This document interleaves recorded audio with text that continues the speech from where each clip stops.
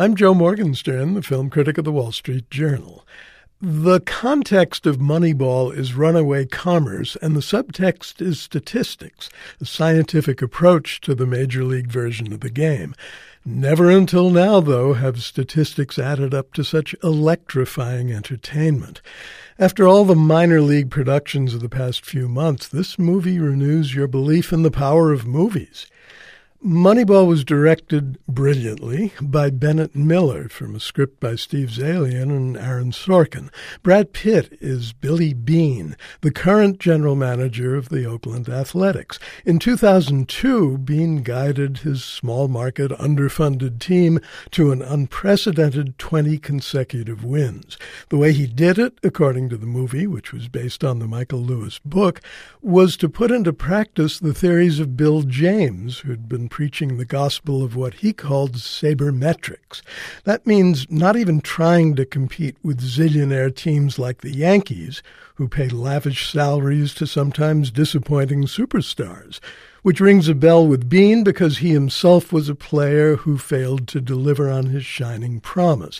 Instead, the cash-strapped general manager uses computer analyses of individual performance to buy specific talents embodied by players who might otherwise be unwanted or ignored. His brainiac aide in this abstruse enterprise is a young Yale-educated economist, Peter Brand, who's played by Jonah Hill.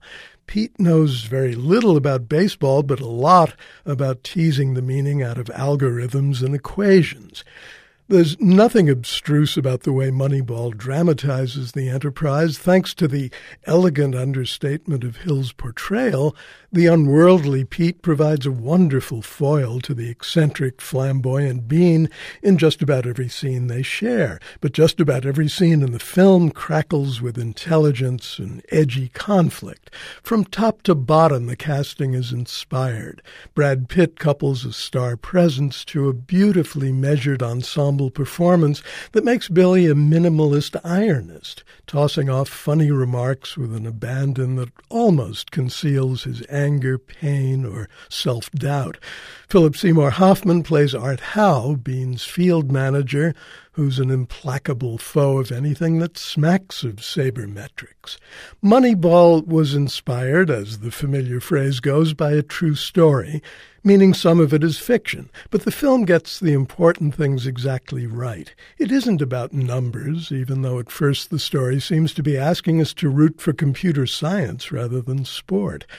What it's really about is the old-fashioned heroism of a traditional hero in a fresh guise, a flawed guy with little to show for his 40-odd years, a smart guy who finds a way to make his smarts matter. Moneyball is a new manifestation of the old Yankee spirit, though hardly in the Steinbrenner sense.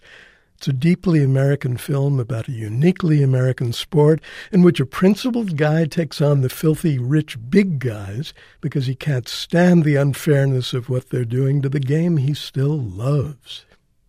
I'm Joe Morgenstern. I'll be back on KCRW next week with more reviews.